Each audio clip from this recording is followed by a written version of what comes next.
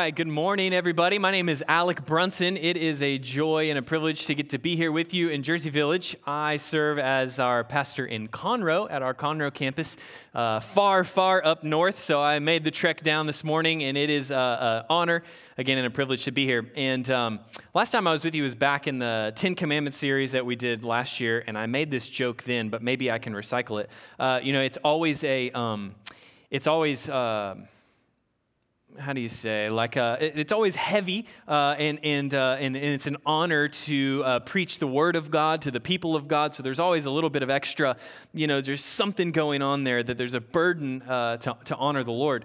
And so I feel that joining you this morning, but there's always just a little bit extra pressure covering the pulpit of Pastor Avery Lamau, because you wake up in the morning, he's a great preacher, but you think, what am I going to wear in order to live up to covering Pastor Avery? So anyway, it is again, it's a joy to be here, and we're in this series of. By the way, I just have to tell you, we have a 2-week-old newborn baby girl at home, so my heart is just full, and so it's the Lord has been very good to us recently, and so we've got an almost 2-year-old boy and a little baby girl that's here. So my heart is full. I might just start crying randomly. I don't know.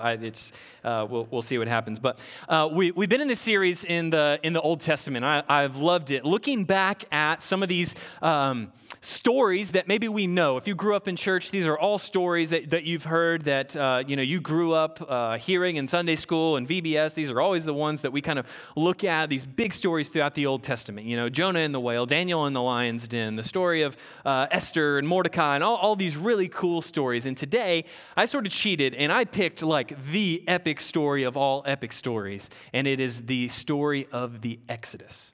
The Exodus. And of course, this is the moments where the people of God are enslaved in the land of Egypt. They are slave. Pharaoh is a vicious taskmaster, and God miraculously rescues his people out of slavery. And along the way, he splits the Red Sea. The people walk through on the dry land, and it's amazing. Oh yeah! In the meantime, we go through these 10 plagues. There's frogs and the gnats, and the water turns to blood. I mean, there are so many epic moments when it comes to the story of the Exodus. They're very familiar to us. And of course, if I started singing to you, Pharaoh, Pharaoh, oh baby, then my people, it's a classic, totally ripped off from the 1957 classic by the Kingsmen called Louie Louie, but we won't go there. And but the events of the Exodus, very well known to us.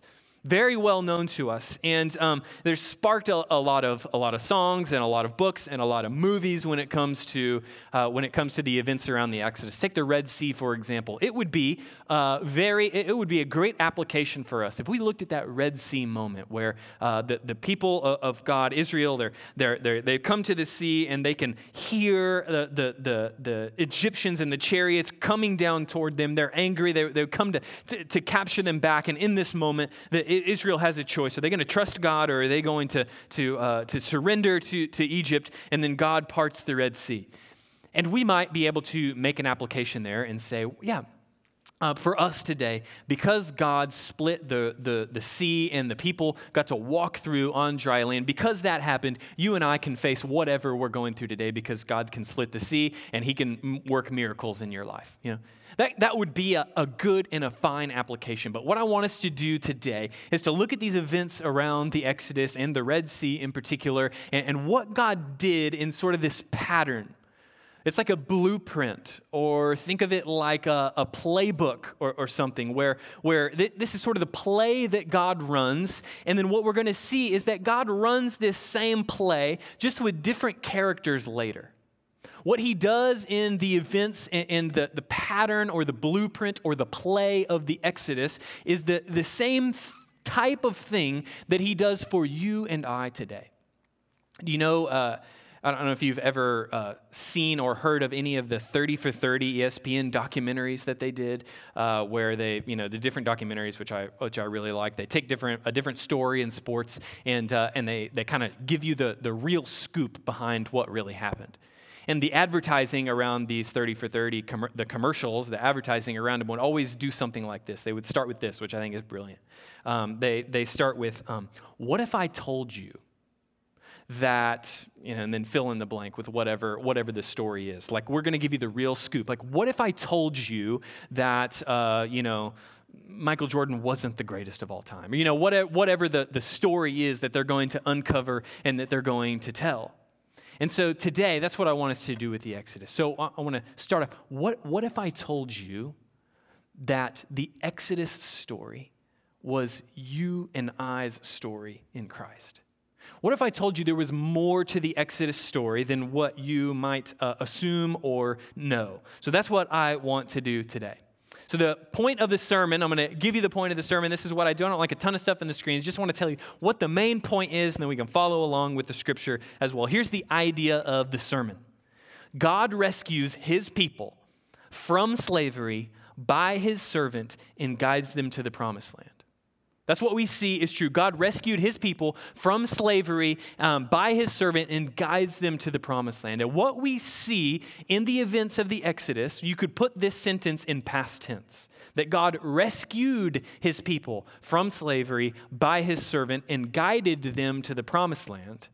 But what we can do for you and I today in Christ, for those of us who are trusting in Jesus, we could take this sentence and make it present tense, that God rescues his people from slavery by his servant Jesus and guides us to the promised land. You see? What God did in the Exodus, those events, is what he does for you and I in Christ today. And these are, the Exodus is one of several storylines or themes that we could trace throughout the storyline of Scripture. Some have even called Exodus the storyline of Scripture.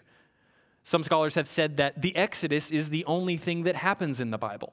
That might be a little hyperbolic, but you see that this pattern happens over and over again. It's like an overture in a piece of music. That first chord that gets struck at the beginning of a piece, that then it gets struck over and over and over again, that clues us in on what's happening. And that's like what the Exodus does and is in Scripture.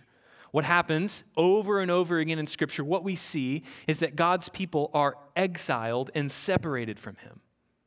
And when we are separated from God, think of Adam and Eve when they first sinned. They are separated from the presence of God. They are therefore in exile. They are now in slavery to their sin. They are spiritually dead. But what happens? God makes a way for them to be in his presence again. He does this in the calling of Abram, if we're just thinking the first time it happens. Adam and Eve separated from God because of their sin. God makes a way through the calling of Abram to be restored to his presence, and then God leads his people back to his presence. This is what happens in the events of the Exodus, where the people are enslaved in Egypt, and they are then he raises up his servant Moses to rescue his people, pull them out of slavery, and then God then leads them and guides them to the promised land of his presence in Canaan. And for you and I today, what happens is that you and I are all slaves to sin. Naturally, born outside of Christ, we are enslaved. And this is our biggest need, is to have our sins forgiven. Because we are born sinful, and therefore we are born in exile from God. We are not in his presence. We are not united to him by faith. We are away from his presence. And what we need most is to be rescued by his servant and to be restored into the presence of God. To have a right relationship, to be brought out of exile, to be brought out of slavery to our sin by Jesus, and to be united with him by faith, and then to have God lead us to his presence, which ultimately for us might be the end of our lives, where we get to be with him in heaven, or if Jesus returns and inaugurates the new heavens and the new earth, where he is with us forever. So this story is you and I's story in Christ. It is a blueprint, right? It is a blueprint, or it is the play that God runs. So let's look at the specific connections. And I've already given you sort of the outline, but what we see is that the people of Israel, the people of God in the Old Testament, were slaves to Egypt. They were enslaved in Egypt. And this could be representative of our slavery and our bondage to sin, our spiritual death. And for you and I today, we are all, apart from Christ, slaves to sin. We are all enslaved to sin, and therefore spiritually dead. Jesus speaks of this when he spoke to the Jews in John 8:34. You might know this. He says, "Truly, truly, I say to you, everyone who practices sin," so if you sin, you are a slave to sin. "And the slave does not remain in the house forever. The son remains forever. So if the son sets you free, you will be free indeed." So we are all, because we sin, we are enslaved to sin. We need to be set free. Paul makes a similar argument in Romans 6, where he says, "We know that our old self was crucified with him in order that the body of sin might be brought to nothing, so that we would no longer be enslaved to sin." So what happens when we trust in Jesus? Our old self is crucified, and therefore we are no longer enslaved to sin. For one who has died has been set free from sin. So if you trust in Jesus this morning, if you've thrown yourself upon him in faith, you are now set free from sin. And again, don't get it wrong. This is your biggest need in your life, to have your sins set free. It's not your situation and your circumstances. I've heard somebody say that Israel's greatest problem was not that they were in Egypt. It was that they didn't have the presence of God. They were slaves to sin, and the same is true for you and I today. Your biggest problem, or the biggest problems in your life or in the lives of people you know, is not their situations or their circumstances. Primarily, though that might be a problem, it is that they are born sinful. They are enslaved to sin. This is our biggest problem. And what we need then is to be united to Christ in faith, to be rescued by a Savior. And what we need is to be delivered, to be saved, to be rescued by a better Moses, who we know as Jesus. So I wonder, are you living in sin, separated from God? And I would urge you today to trust in Jesus, to be transferred from this kingdom of darkness into the kingdom of light, because it is a far better kingdom filled with life, abundant life, and freedom from slavery to sin. But that's the first point of connection, that we are all slaves that need to be set free. The next point of connection in the blueprint, the Exodus event in our story, is that we need to be rescued. God rescues his people through his servant. God rescues his people through his servant. Obviously, in the story of the Exodus, it is Moses who is raised up and leads the people out of slavery and into the presence of God. But Jesus, as the author of Hebrews makes clear, Jesus is the true and better Moses, who stands in the gap between God and man and mediates a covenant that unites us to God, that brings us back into fellowship with him. You see, this teaches us that we cannot do it on our own. We cannot do it on our own and in our own strength. We can never work our way into a relationship with God. We need somebody else to do it for us. We need to be rescued, because that's what it means to be spiritually dead. We cannot bring ourselves to life. We need to be brought to life by another. We need to be rescued by God's servant, Jesus Christ. So Moses also knew this to be true. In Deuteronomy 18:15, Moses said this, "The Lord your God will raise up for you a prophet like me from among you, from your brothers, and it is to him you shall listen." We understand this now to be the person of Jesus, who has rescued God's people from our slavery to sin. And what we do now is we listen and respond to Jesus, who is the suffering servant of God, who is the second person of the Trinity, true God of true God, who took on human flesh, took on the form of a servant, and gave his life, was obedient to the point of death, even death on a cross for you and I, so that we might be set free from our slavery to sin. If you trust in Jesus this morning, this is your story. To be led back to God's presence by Jesus, to have a new life, to have hope, to have direction. Because that's what it is to be in exile, to not trust in Jesus to save, and to not be following him actively, is to be lost. It is to be wandering around in exile, to be wandering in the wilderness like Israel. Like they don't have any direction, they don't have any hope, they don't have any peace, right? And that is the same for you and I today, and anybody we know that is not trusting in Jesus to save and following him and being obedient to him in his word, they're wandering. They're lost. because all we like sheep have gone astray. There's no direction. There's no life. There's no peace there to be found outside of Jesus. It is only in Christ, the Redeemer, the one who we need to rescue us. It is only there that true life and peace and happiness is found. And it is only there that we can be freed from our slavery to sin. He breaks those chains and he sets us free, and that is good news for you and I today. So what we see, God rescued his people, Israel, from slavery by his servant Moses. But now for you and I today, following the same blueprint, running the same play, is that God rescues his people, us, the church, from slavery to sin by his servant Jesus. So do you see what's happening? It's the same play, just with different people, different characters, and you and I get to be involved in it.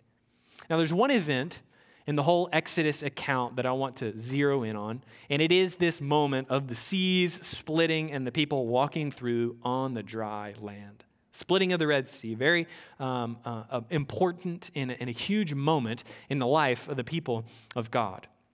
And here's the connection. Here's the blueprint. Is that here's the play that God ran. God saves his people through a water event. All right. Now, if we think about in the life of the church today, what is a water event that you and I go through that marks us out as the people of God? Actually, we just saw it today. Micah testified to all of us this morning that he is a part of the people of God. That he is no longer living in sin, but his old ways are now gone, dead, buried under the water, and he has been raised to walk in newness of life, as Paul has argued. So God rescues, he saves his people, he marks us out through a water event. Now, obviously it's not a one-to-one perfect correlation between the Red Sea and our baptism, but the idea, the kind of blueprint, the schematic is the same, where we get to go through the water and come out different on the other side. That's what happens in our baptism. Now, of course, the people, as they're crossing the Red Sea, when I preached this in Connor, somebody came up and was like, yeah, but the people didn't get wet. I'm like, that is very true. So there is a difference there. Now, how cool would it be if we had the ability to separate the baptistry waters and for us to walk through it symbolically, But it's not going to work. We don't really have that power. But we are become a part of the new people through our baptism. So when God rescues us, we go through the water to become a part of the people of God. We pass through the waters of baptism, right? And the result, the crossing of the Red Sea, it's recorded in Exodus chapter 14, verses 30 and 31. I'll just kind of skip ahead just a little bit. The result of when the people walk through the Red Sea is this, 14, 30, and 31. Thus, the Lord saved Israel that day from the hand of the Egyptians. And Israel saw the Egyptians dead on the seashore. Israel saw the great power that the Lord used against the Egyptians. So the people feared the Lord, and they believed in the Lord and in his servant Moses. Okay? So what we see is the result of Israel, the people of God, passing through the Red Sea, is that they pass through the waters, and then their enslavers are dead on the seashore. And the result is the people believed and feared in the Lord and believed and trusted in Moses. Now, very similarly, again, think, what is the result of our baptism? Well, recorded in Romans 6, 3, and 4, says this, all of us who have been baptized into Christ Jesus were baptized into his death. We were buried, therefore, with him by baptism into death, in order that, just as Christ Jesus was raised from the dead by the glory of God the Father, we too might walk in newness of life. So in our baptism, our slavery to sin is killed. We can symbolically look back at our waters of baptism and say, that was when I was no longer enslaved to sin. In the same way that the people of Israel can look back and say, Egypt, my enslaver, they're dead and washed up on the shore. In the same way, our sin was dead and washed up in the waters of our baptism. It's a powerful moment and a symbol for us to show what has happened when we go through the waters of baptism and plunge our sin down, and it is dead and gone, and we are raised to walk in newness of life, freedom, free from our slavery to sin. So God makes us a people through a water event, just like he did with the people in the Red Sea. Pretty cool, right? Sure. God doesn't want you to be afraid in life because he can split the sea in two. That's true. That's very true.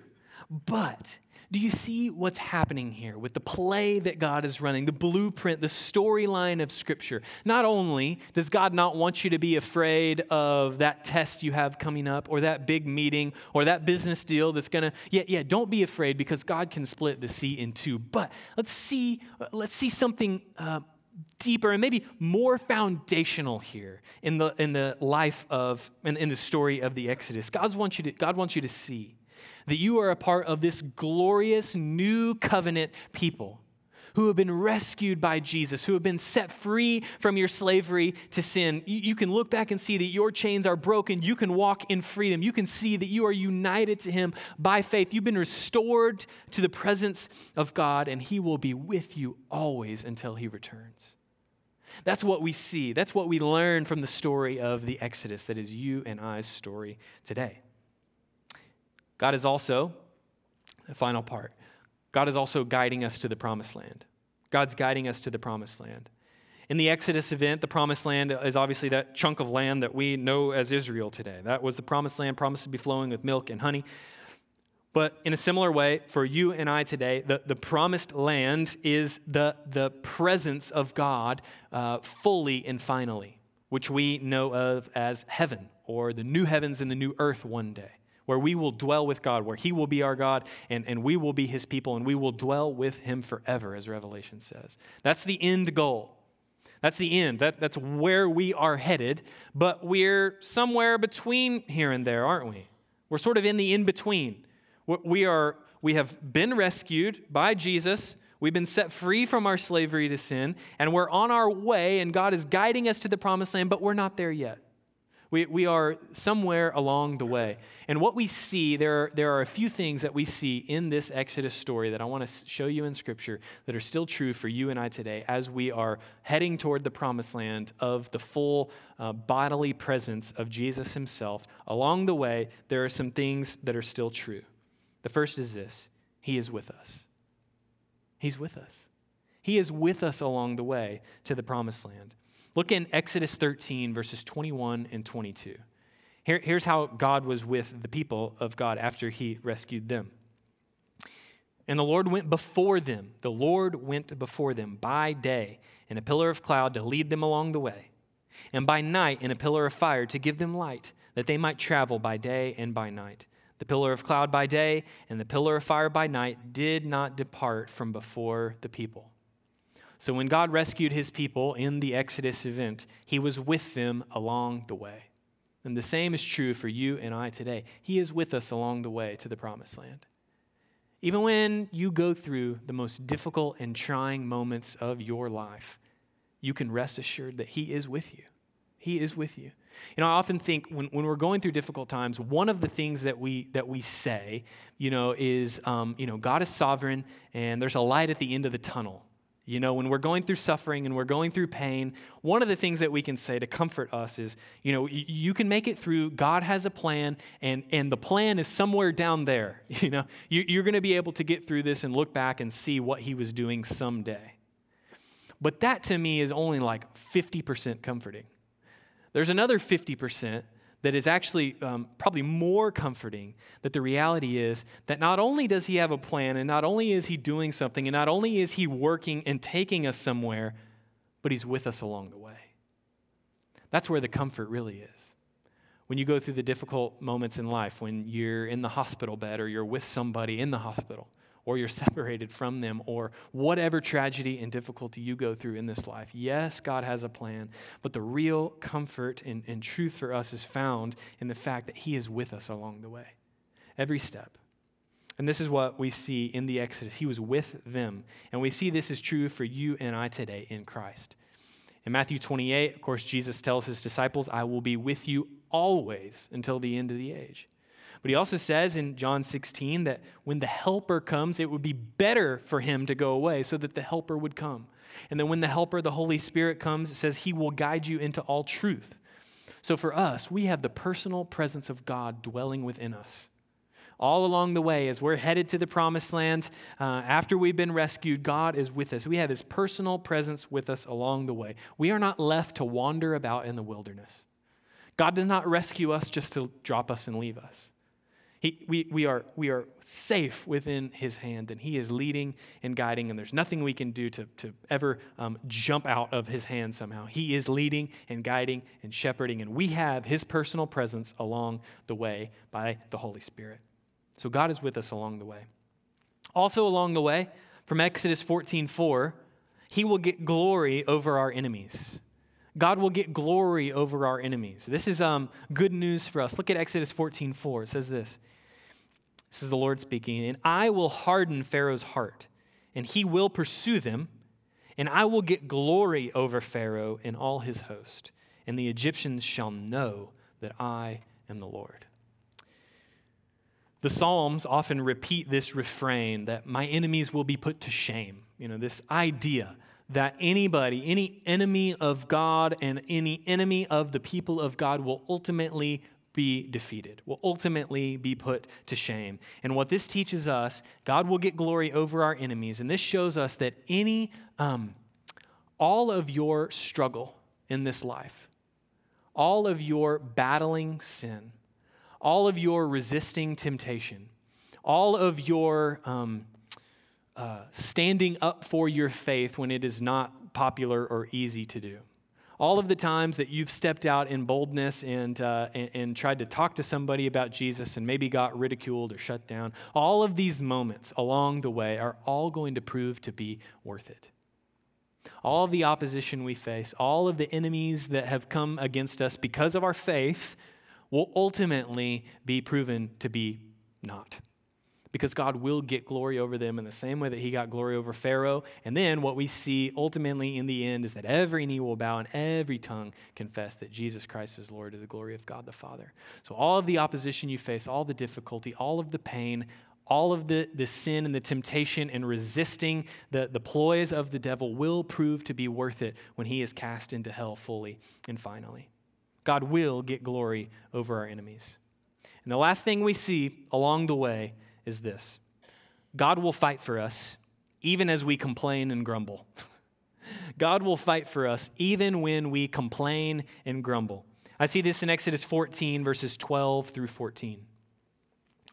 This is the people of Israel speaking. They say this.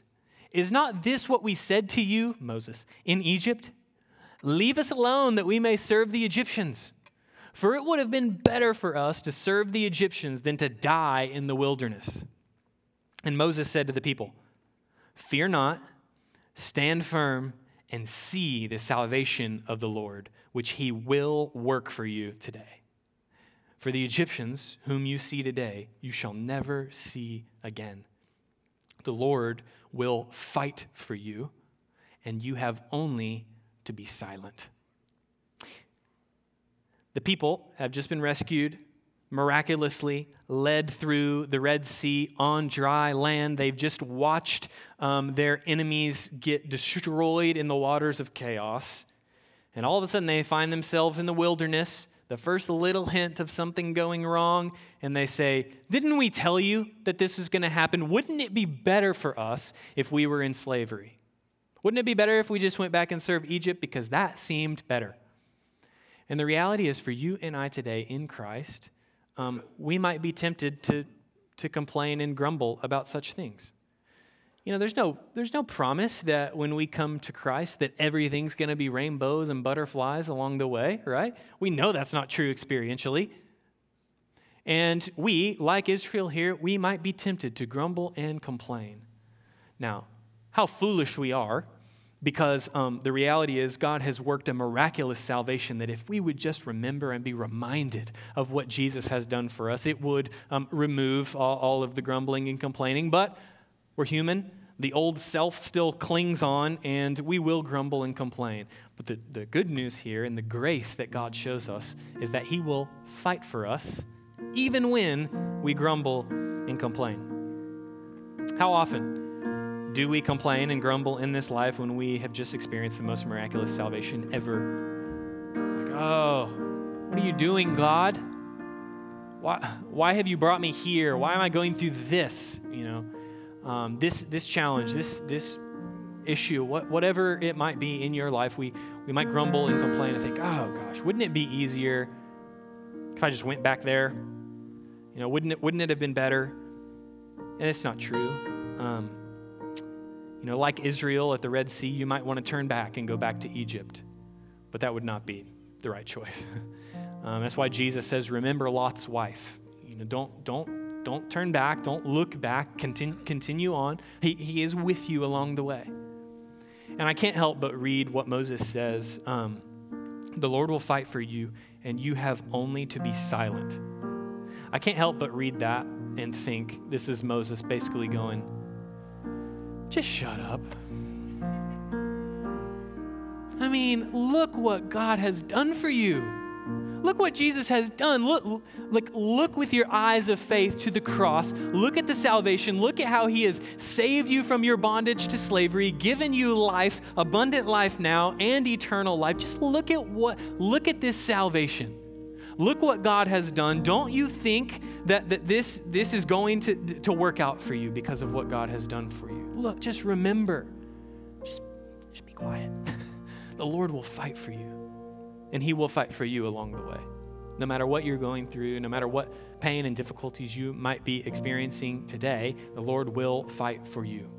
So may we refrain from the grumbling and complaining. But even if you do, may you be reminded today, even if you've been in those moments of like, oh gosh, why am I having to go through this? Remember, the Lord will fight for you, and he will see you through it. He's guiding you along the way to his presence, and we can trust him to get us there. Because he did it with the Exodus, and he's going to do it with us. God rescues his people from slavery by his servant and guides them to the promised land. This is the storyline of Scripture. This is the story of the Exodus, and this is you and I's story in Christ. And the result of the Exodus, after God saves his people through all of the plagues, leads them out, splits the Red Sea, sees them out, the result of all of this, if we looked at chapter 15 of Exodus, is the people sing the praises of God, which is what we get to do now. We get to respond in worship to God for the great, miraculous salvation that he has brought to us. So today, we worship God for what he has done in rescuing us from our slavery to sin by Jesus and sending his Spirit to guide us and lead us along the way into his eternal presence. There's more to the Exodus. It is a beautiful story, and it is our story. Would you pray with me?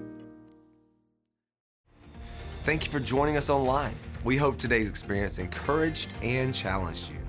At Champion Forest, we are passionate about all kinds of people coming to know God, to grow in their relationship with him and others, and then to go out and make a difference in the world. We would love the opportunity to talk and pray with you.